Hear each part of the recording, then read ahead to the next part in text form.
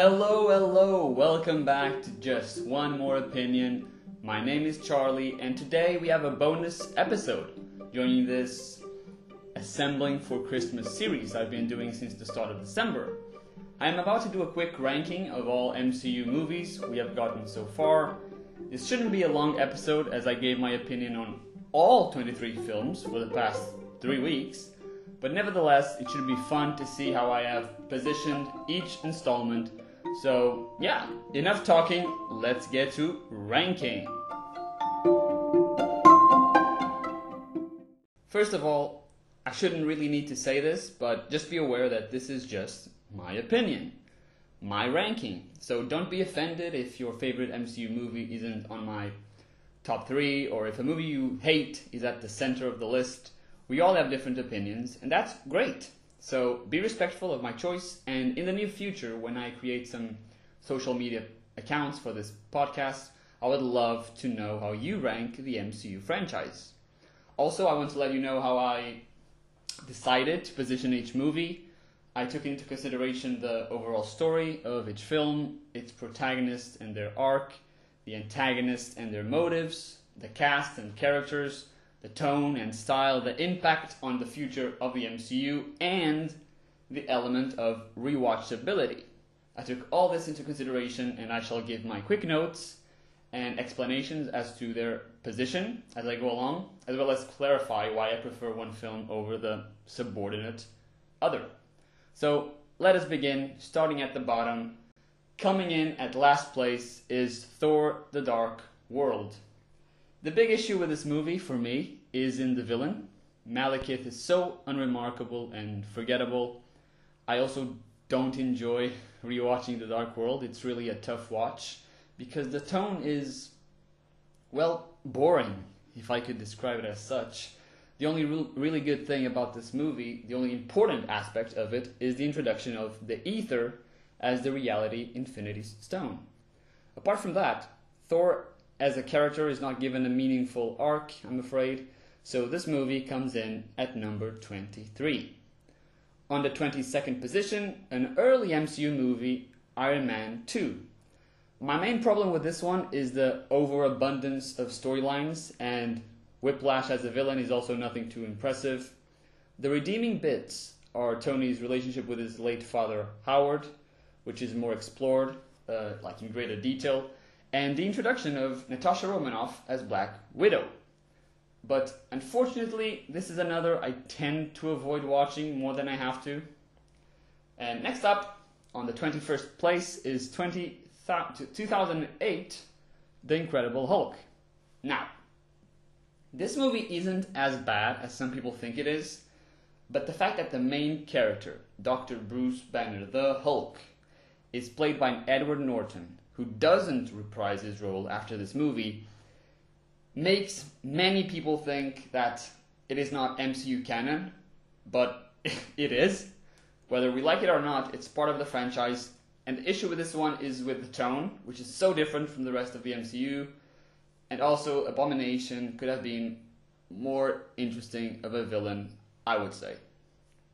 At number 20, Ant-Man and the Wasp.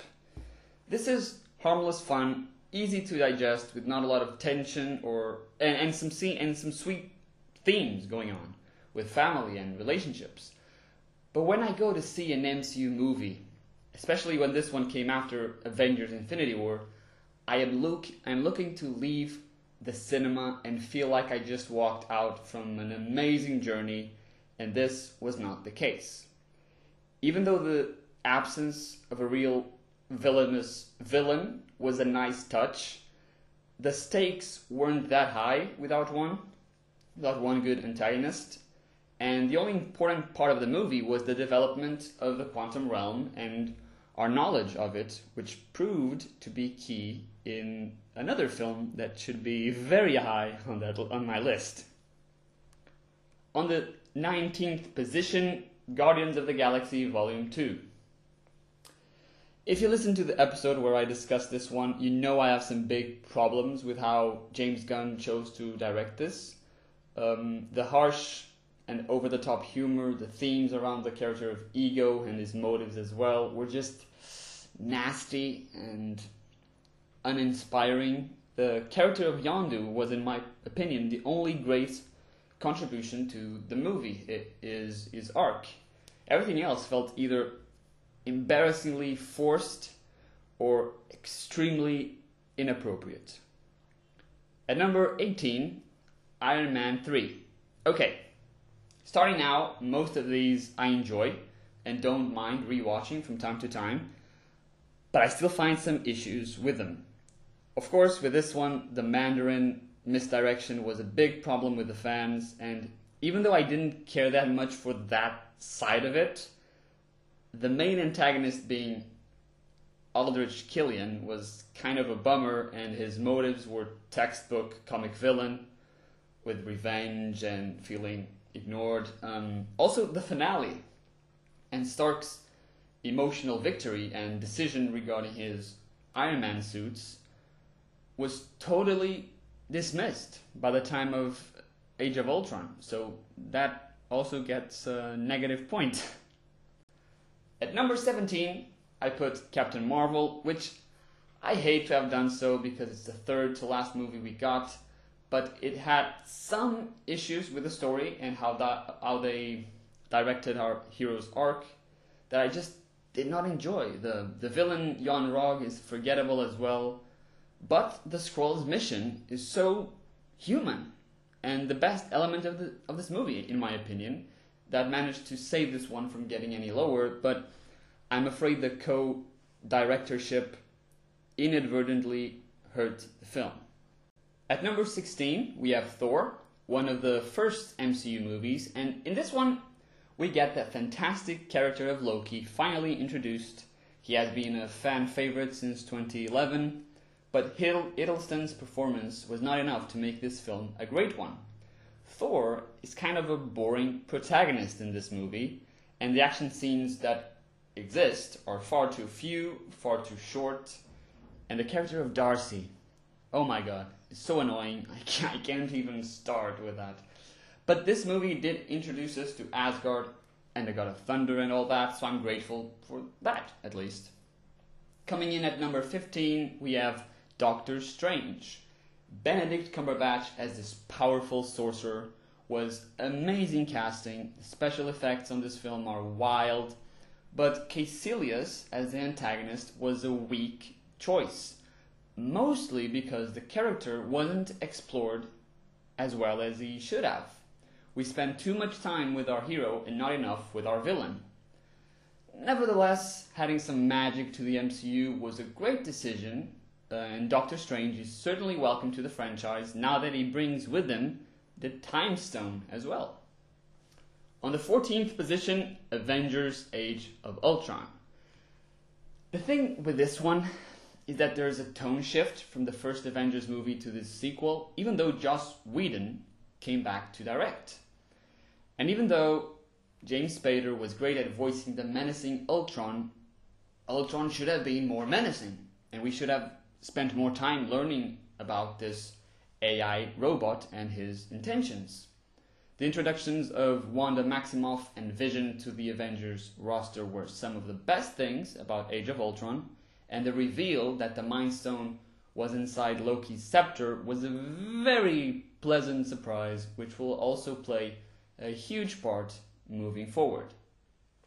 At number 13, I have placed Spider-Man Far From Home, the last MCU movie of 2019, and the last MCU movie we have seen since that year. Crazy. The action scenes are incredible, Mysterio's illusions look so cool, but the dependence on the Iron Man character and his legacy drag this one down on the list. The first Spider-Man movie already leaned so much on Tony Stark, so doing that again in this one felt repetitive and a rather poor choice.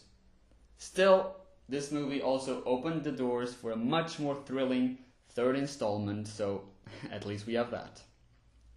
On the 12th position, Ant-Man. This was a very refreshing addition to the MCU, a tiny hero with a huge heart.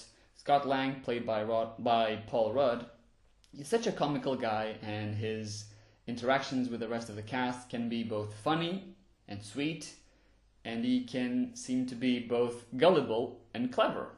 The theme of family in this film really makes it feel special, just warms your heart, and the only bad thing I have to point out is, again, in the choice of a villain, with Yellow Jacket being not only unremarkable, but also almost a copy of Obadiah Stane from the first Iron Man movie.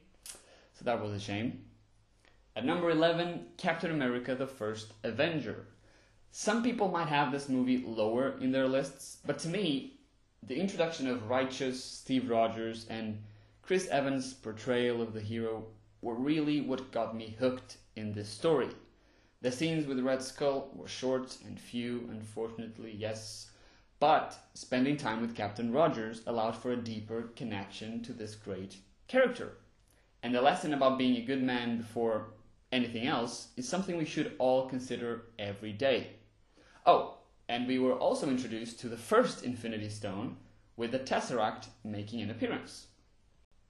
Coming in at number 10, Guardians of the Galaxy. Now, some of you might think I'm crazy because you have this one higher up, but be aware that all the top 10 ones are great movies in my opinion, and Guardians is only at number 10, again because of the villain.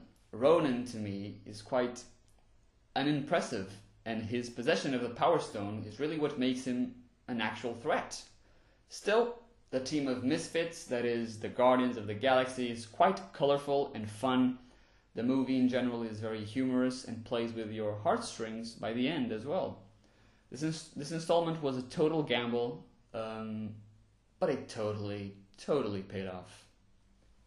At number 9, Thor Ragnarok, because it revolutionized the character of Thor. Up till now, the God of Thunder wasn't a comical fella. He was actually quite serious, but with Taika Waititi at the helm, both the hero and the franchise gained a second chance at success. But don't be mistaken, this is not just comedy.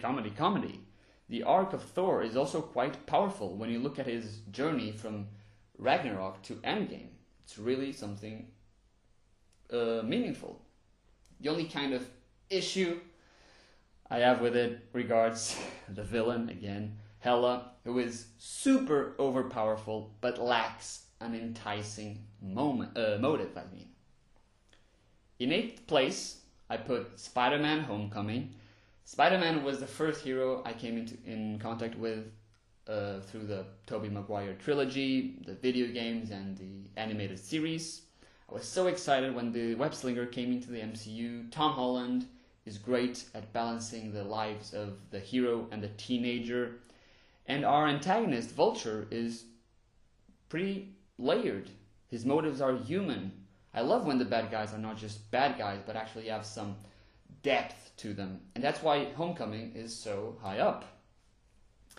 At number 7, Lucky 7, the original one, Iron Man. This was the movie that kick-started this whole thing. Robert Downey Jr. is Iron Man. No two ways about it. His performance was charismatic, sarcastic, and genius, just like Tony Stark, which made him the risky but perfect guy to take on the role. We cannot picture anyone else inside the titanium alloy armor, and even though our villain could have been more complex and have better motivations, I'll allow it for this one because how can't I, when we got such an iconic line in that last shot and the origin point for everything that was to come. I love this movie, and I am so grateful for Jon Favreau, Marvel Studios, and Kevin Feige for taking a chance with Robert Downey Jr. and do this movie. Thank God for that. Coming in at number 6, Captain America the Winter Soldier, the first movie directed by the Russo brothers, who just know their stuff. This spy thriller was a great canvas in which to explore more of Steve Rogers' moral compass and values. The personal stakes are high, as well as all the other external stakes, for that matter, when it came out, this movie got so much praise for feeling more than a superhero film, and I think that's what the Russos do so well. They emphasize the human in superhuman and give us such intimate stories with these beloved characters. In fifth place, we have the original team-up movie, The Avengers. This one was huge when it came out. Truly something special and never done before. It paved the way, alongside 2008's Iron Man, to everything that was to come. The level of excitement I feel when I rewatch this one still hasn't died out. It's simply awesome. Bringing back Loki as the main antagonist was a smart choice as well, because, like I said, Hiddleston is a scene stealer and the God of Mischief is an absolute fan favorite. This was back in 2012, and I can't believe how far we've come and gone since then. It's so great. At number 4, Black Panther. This is perhaps the most important film on this list. The themes it explores are so significantly valuable, especially in today's culture, especially in 2020. There is not a single major problem with this film. Both the protagonist and antagonist stories are so fleshed out, and the intellectual stakes are high. This is a very emotional movie that became a cultural phenomenon. And the late Chadwick Boseman's performance as King T'Challa, as the noble Black Panther, is iconic and a symbol to millions of kids. This film is a very special one indeed, and I hope that Marvel keeps on producing important motion pictures like this moving forward. In third place, Captain America Civil War. This was the very first movie where I was completely shocked at the twists and turns, extremely surprised at the final moments, that final confrontation, and in absolute awe when we have 12 heroes fight each other in that awesome airport scene. We got introduced to both Spider-Man and Black Panther, and the consequences of this film were really felt in the top 2 positions of this list. So, at number 2, Avengers Infinity War. This is the best Avengers movie. The story is profound and groundbreaking. Thanos is a very complex antagonist, and even with his devastating plan to decimate half of all life, his motivation is in a way human and logical. Josh Brolin as the Mad Titan gave us a powerful, layered performance that I don't think that anyone expected. And of course, that finale still haunts every fan, even to this day, after we got the 4th Avengers movie. But this one, Infinity War, is superhero movie perfection. But it comes in at second place for one reason and one reason only. So, number 1, Avengers Endgame, because I'm just a sucker for an epic fan service movie that took us on a ride through memory lane, was able to be hilarious and devastatingly sad in the matter of minutes. And even though, yes, Infinity War, cinematically speaking, is a better movie, Endgame was a full-on emotional experience, the culmination of 21 movies and 11 years, a finale for some of our favorite characters, and without a question, one of the greatest superhero films of all time. Endgame made us feel grateful for this franchise. It was a true love letter from Marvel Studios, Kevin Feige, and the Russo brothers to all the millions of fans around the world. And that is why it comes in at number 1. Guys, this was my ranking of all 23 MCU movies inside the so-called Infinity Saga. More movies and MCU TV shows are on their way, and I will definitely return soon to talk more about this, the future of this extraordinary franchise. But today is Christmas Eve, and I've been doing this marathon series every day since the 1st of December and I feel both thankful and tired because of it. So I bid you farewell for now, and farewell to Assembling for Christmas, my podcast's first endeavor.